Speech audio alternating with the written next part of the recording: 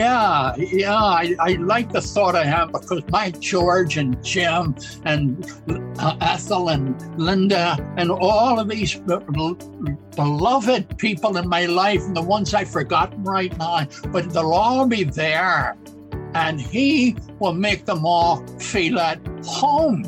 And when you meet him, when you meet God, you end up meeting two Jesuses, so to speak.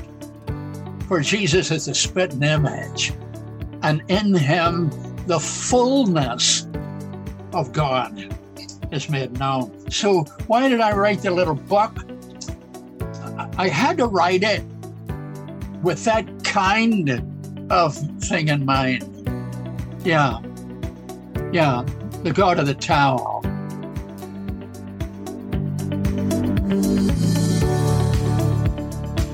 You're listening to Life on the West Side. Here's Nathan Guy.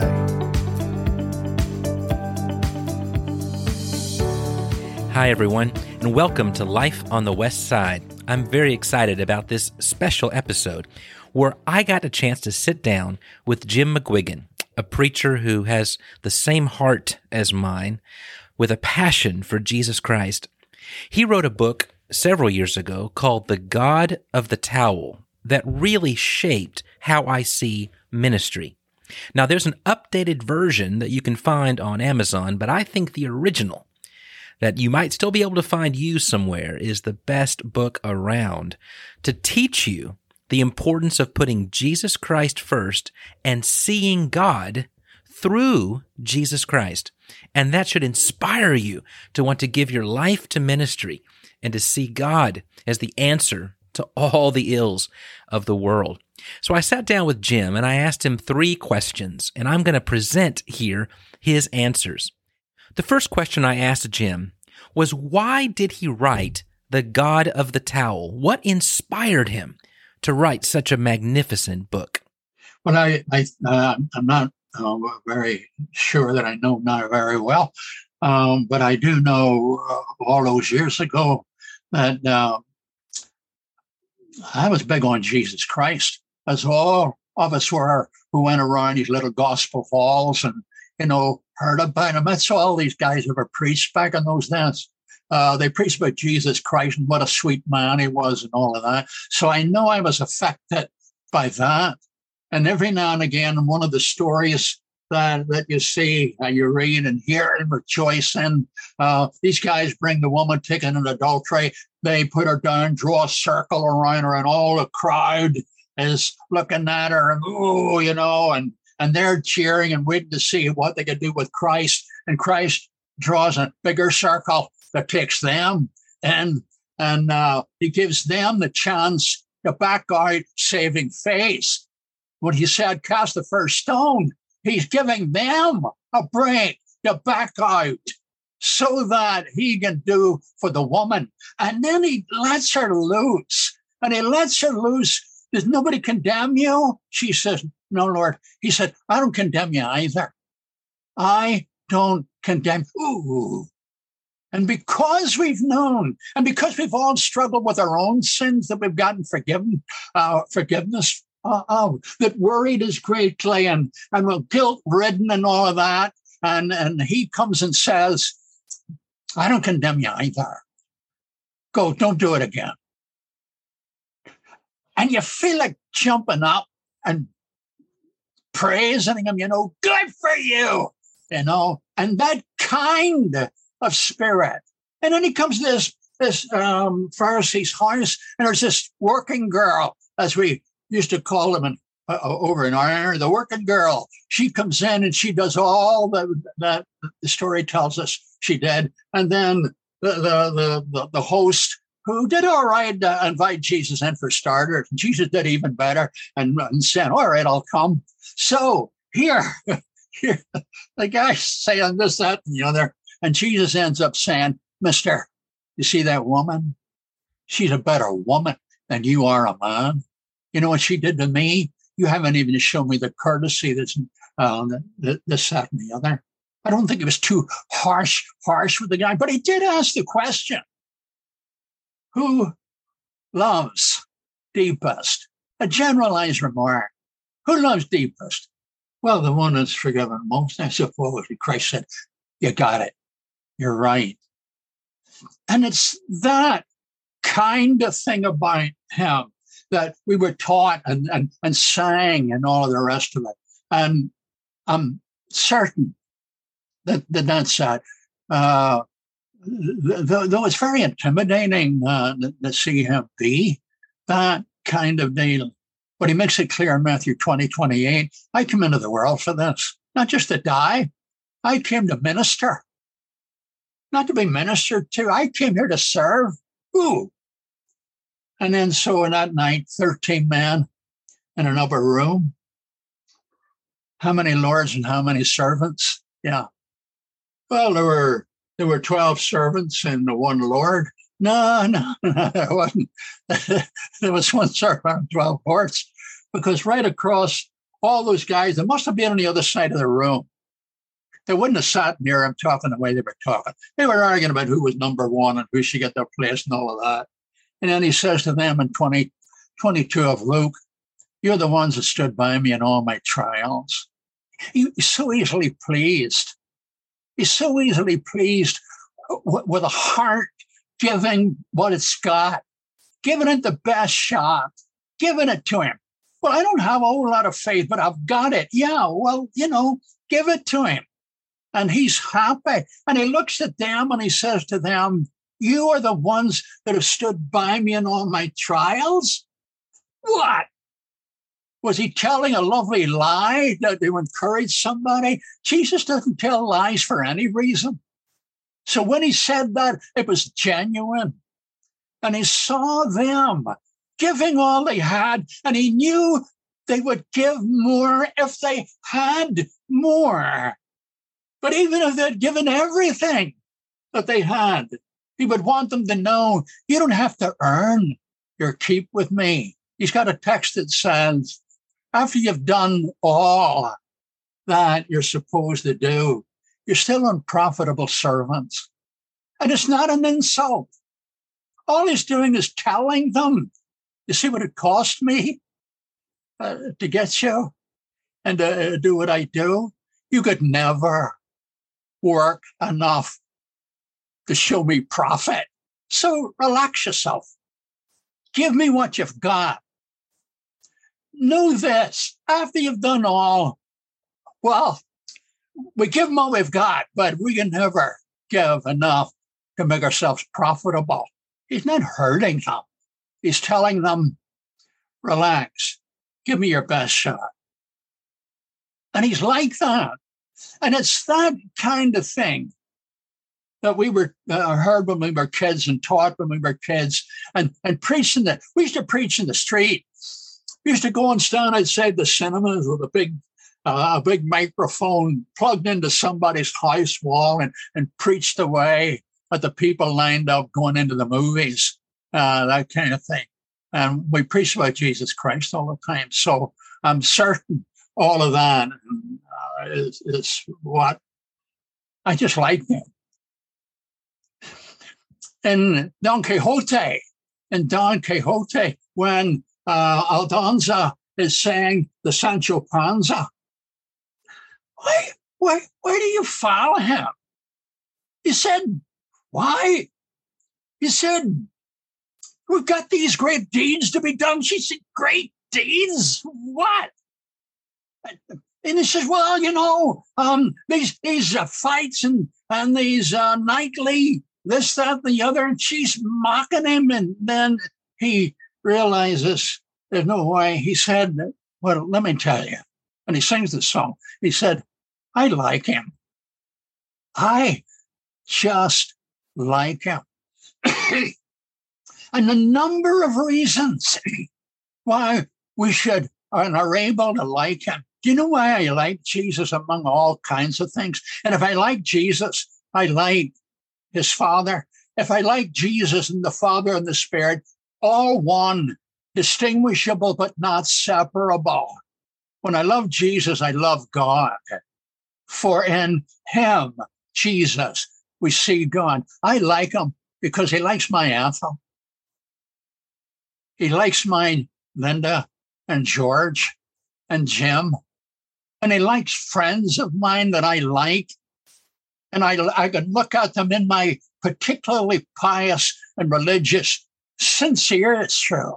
But when I'm feeling particularly pious and religious, and I'm not complaining about that, I think it's good and right in those moments.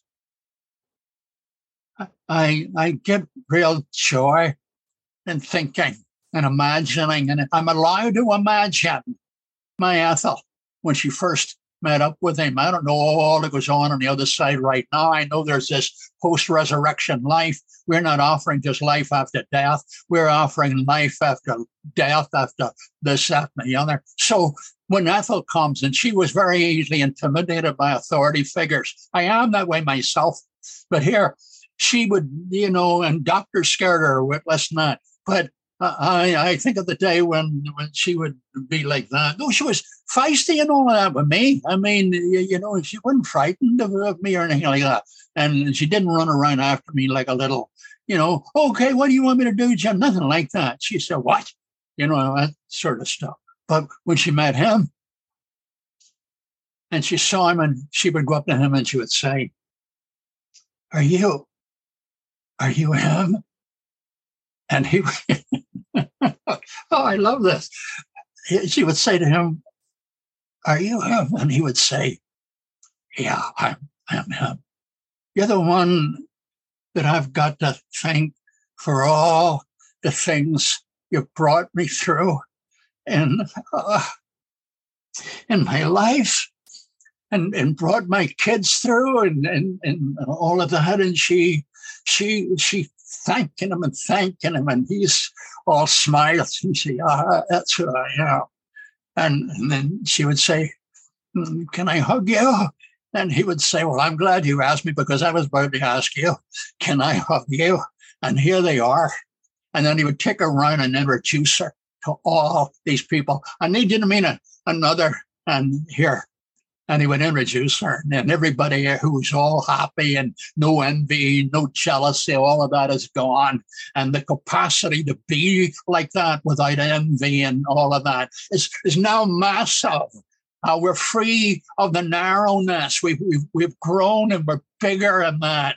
Yeah. I like the thought I have, because my George and Jim and Ethel and Linda and all of these beloved people in my life, and the ones I've forgotten right now, but they'll all be there, and he will make them all feel at home. And when you meet him, when you meet God, you end up meeting two Jesuses, so to speak. For Jesus is the spitting image, and in him the fullness of God is made known. So why did I write the little book? I had to write it with that kind of thing in mind. Yeah, the God of the towel. My second question to Jim was, tell me what it is that, in your opinion, we're doing wrong in our church services so that our focus gets lost, and so that we don't actually bring people to the point where they are enamored by Jesus Christ. Tell me what we can work on in our congregational assemblies. Yeah, a number of things. I think we underestimate our assembly and what is happening when we gather. I really do think that. I think people can't know we're Christ and God's when we're all scattered. We're still the church of God when we're scattered, but somewhere we're going to Walmart, Publix, down to some pay some bill or whatnot, and people see us, but they can't know who we are. But they'll see how courteous we are. I see thousands a year of non-Christians who are very courteous, and I don't, you can't know that. The place where they really know what our faith is centered on is in our assemblies. Well, there are not many people come there, but that's all right. But they know why we're going there. And if when we get there, make him center, God is center, everything structured well. The preacher and the song leader have gotten together. This is what I have in mind. And would you, who are skilled in leading us in our liturgical worship from that angle, would you choose out songs that will go along with this and give us coherence? We don't see the supper. We don't see the supper as a place of celebration as well as thanksgiving for forgiveness. You're on your own. There's nobody there. There are no two guys on the side. There are no Romans. There are no women sobbing. There are no disciples, just you and him.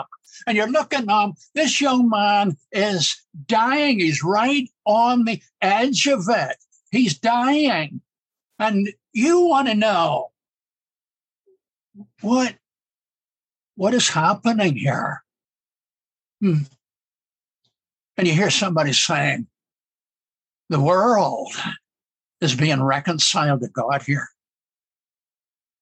What is happening here? Death is being destroyed here. What is happening here? Sins, all of that is against you has been annulled.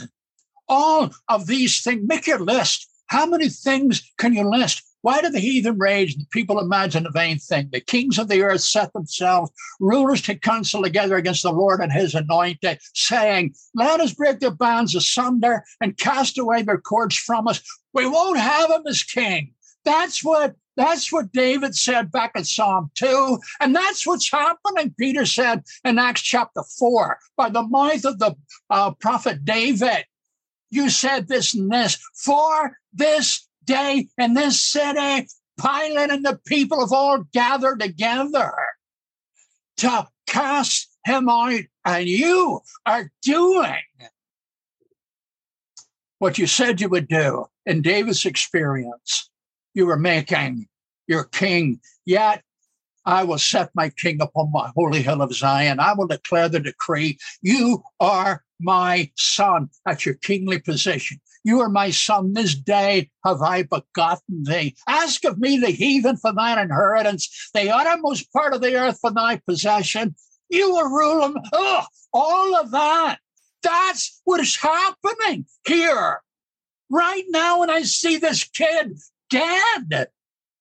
And that is what we're doing on the Lord's Day. When we come together and we take the bread and we take the wine, and together we announce the death of Jesus Christ and the meaning of the death of Jesus Christ and the consequences that follow it and his coming again. We don't know what we're doing at the supper, and I hold us responsible mainly for those of us who are leading us. Yeah. The supper is a profound. Paul says in 1 Corinthians 10, you know what the supper is? It's a protest against all demonic worship. When you go to the supper and all together as one loaf, and we all participate one another in the fellowship and with Jesus Christ, we're saying one thing. Up in the temples back in the day and those places, up in the temples, they're saying things about demonic power and this, that, and the other. We're defying them with a meal. This is what we're doing here, and on and on. My last question to Jim McGuigan was this. If you had one chance to speak to all the preachers in the world, and you could only tell them one thing, but you had as much time as you wanted, what would you tell us so that our preaching would be what God wants it to be? Oh, that's a beauty there. Well, I'd tell them, you must have noticed that Jesus was always talking about himself. I mean, all the way through to say, he said to the crowd or a group anyway, you know Jonah? And they would have said, oh, yeah, well, of course we know Jonah. And Jesus said, oh, yeah, that's the fellow with one sermon, turned the whole empire structure around. I'm greater than Jonah. And then to another group, he said, you know, Solomon? Yeah, well, Solomon on his best day, I'm better than him. You know, the temple? And the temple wasn't just a building. And I'm saying this like people don't know. They know about it. But it's good to be reminded the temple wasn't just a building. That stood for all kinds of things. It was the center where God had made himself present in the midst of the people. And one of the Psalms has the nation described as people heading down to Jerusalem to worship. And they started out with these wee tiny roads, leaving their house in a wee tiny tract. And they walk, and then it turns into a bit of a road. But by the time they get there, other neighbors there started there, you know, and then they go down and they keep walking. Now they're chatting together. Now they're on a bigger road, and other people are all gathering and they're heading down. Finally, it gets to be a main drag, and hundreds and hundreds. And then they keep on going down, and the psalmist said they come to a valley area, and the whole place is like an ocean of worshipers. And they all then head uphill to the city. That building was more than a building, and it was more than a building to Jesus. So I would tell them, let people know what it is that where they're going. But Jesus would say to them, you know the temple, don't you? Of course. Oh, I'm greater than the temple. You want to see the Torah? Look at me. I'm the development of and the fulfillment of. Paul will say Christ is the end of the law unto righteousness. Wasn't just a termination he was talking about. It was the whole teleological end. This I am, where the pedagogue points and brings you. I am. And Paul would say of Christ, firstborn from the dead, that in all things he might have the preeminence. Jesus said of the Holy Spirit, when he comes and he'll teach you everything, he will show you things that come, but he'll tell you about me, and he'll take my things and all of that. That kind will glorify me. The Holy Spirit won't say a word that is not about me, and he doesn't even choose what he wants to say. He chooses what the God's self has agreed to say about me. God wants himself seen and known because he's speaking to humans. He's not dealing with archangels or anything like that. He is speaking to humans, and he wants to manifest himself in his relationship with humans in Jesus of Nazareth. I would say that, and I would hope I would say it better, but I would say that Christ is, and any hermeneutic that is not God-centered is a bad hermeneutic. Any hermeneutic that is not Christocentric in order to be God-centered is a bad hermeneutic. And preaching to educate, it'll be done if we're doing anything half decent at all. We're going to be educating people, and I'm not against education, but I am saying that education, I've learned a lot of things, and so have you, and so has everybody else. A billion things we've learned, and we never use them because they're not, they're not for that. I can't remember, stuff I spent all kinds of time on. I thought, this is really interesting and all of that. I've not used it. So it's important for preachers to get what is central. What is it? Well, do you want to be a churchman, or do you want to be one of those nice academics that can write for academics or teach for academics? But if you want to be a churchman, whatever you do, get your material and give it to them. And if indeed you are, this is all, it's working on to be something about preaching, as if I knew about it very well. But I know good preaching when I hear it. And those who speak to the rank and file have to take into account who they are and speak according to their needs. And their first need to help them live their lives out is to introduce them to Jesus Christ and then develop them. As Paul said, my business and our business is to bring believers to maturity and to get to know him. And this, I would say, Paul in 1 Corinthians is telling these fellows who've got all the gifts in the world. Chapter 1, he said, you have come behind in nothing.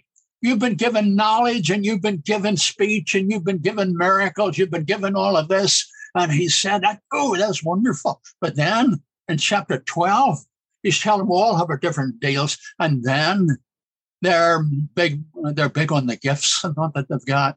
And Paul says to them as he closes out chapter 12, look, you see when you come to the assembly, choose the best.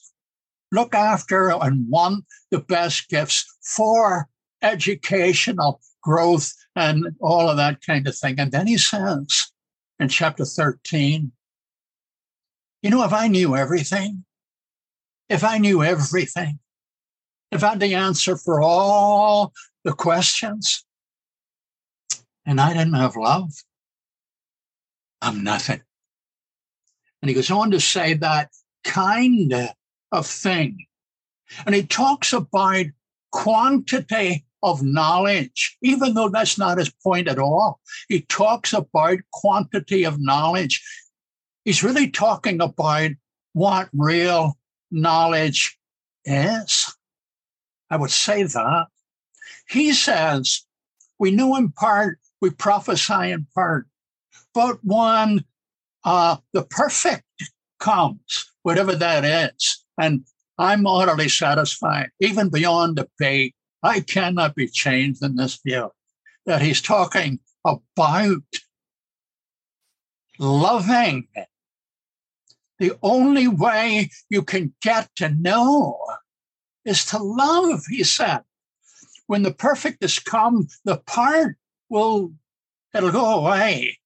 And in loving, we will then know even as we are known. The knowledge that God has, and he knows everything, but it's governed by, like his power and everything else about him, it's governed by what is center about him. He's a lover. And the way to get to know, Paul says, is to be a lover. And if you and I love, then our knowledge of one another, our knowledge of why we're in the world, the knowledge of how we go about living, love will open everything up. And in the meantime, we see in a mirror darkly. So here's this poor old mirror, shiny plate of some kind. And the image he's using as a fella is looking in the mirror. And there's somebody behind the fella who's looking in the mirror. And so he sees the reflection of the one behind him. He gets a bit of a picture, of course, but it's not very good. And then he turns around and now he sees face to face. And Paul is making the point in 1 Corinthians 13. You want to know? You're bragging on knowing. You're bragging on the gifts that you've got. It's good. It gives you some. These gifts give you some. But unless you're lovers, you see in a glass darkly. And if you become perfected in love for one another and for God and all of that, you've just turned and you're seeing face to face. And then you will know, not quantity-wise as God knows us. That's not possible. But you will know in the way that God knows us. For God looks at us as our Creator and our Redeemer. And he's got nothing in him He's got nothing in him. But love, that's the whole 1 John. Those that don't love don't know him. That's all there is about it. And Paul will say in 1 Corinthians 8, get all the knowledge, but if you don't really love you don't know what you're, well, you think you're knowing, but you're not really knowing much. So here are two pagans.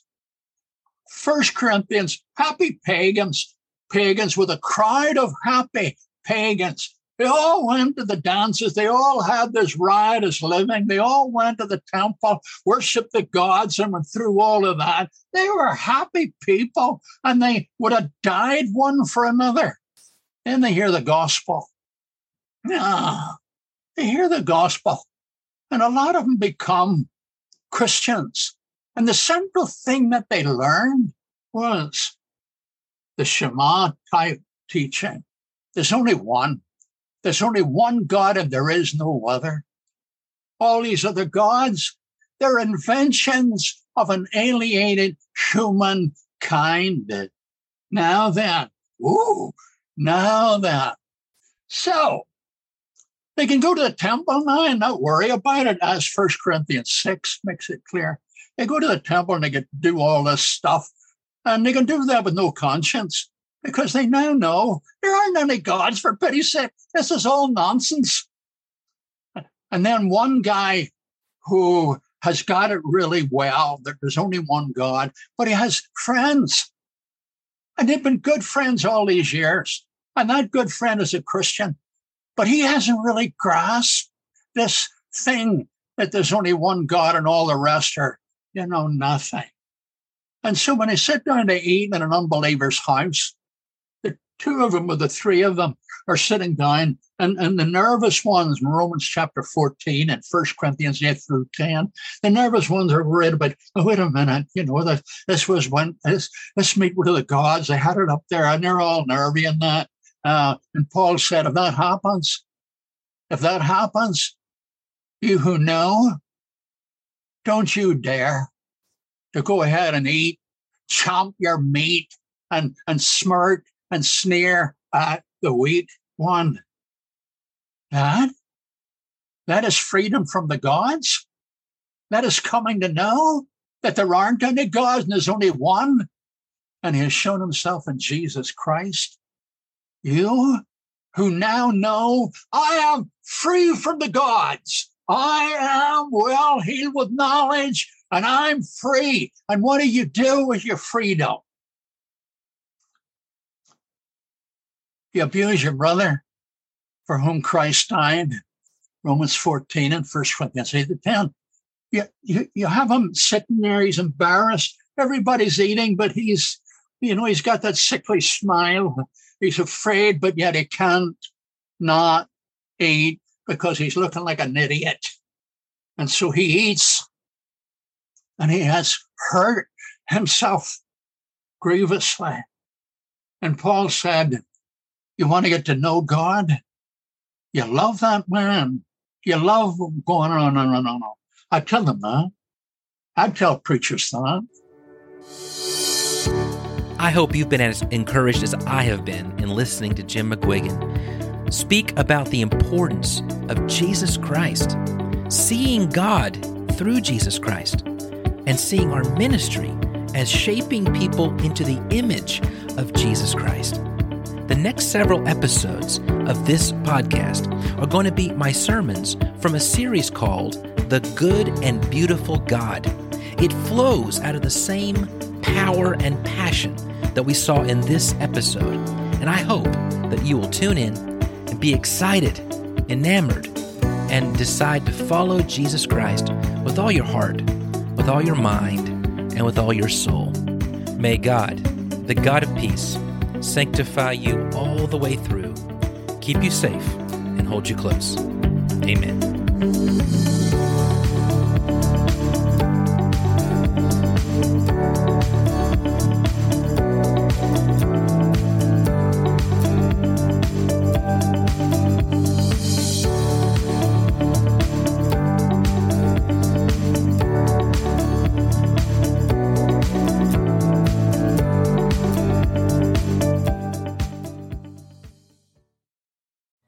Thanks for joining. No one has ever loved you like Jesus Christ. I hope you feel that love in every sermon that's preached on this podcast. You can find more sermons, transcripts, study guides at nathanguide.com. Please stay tuned for another lesson and rest in the love of Christ.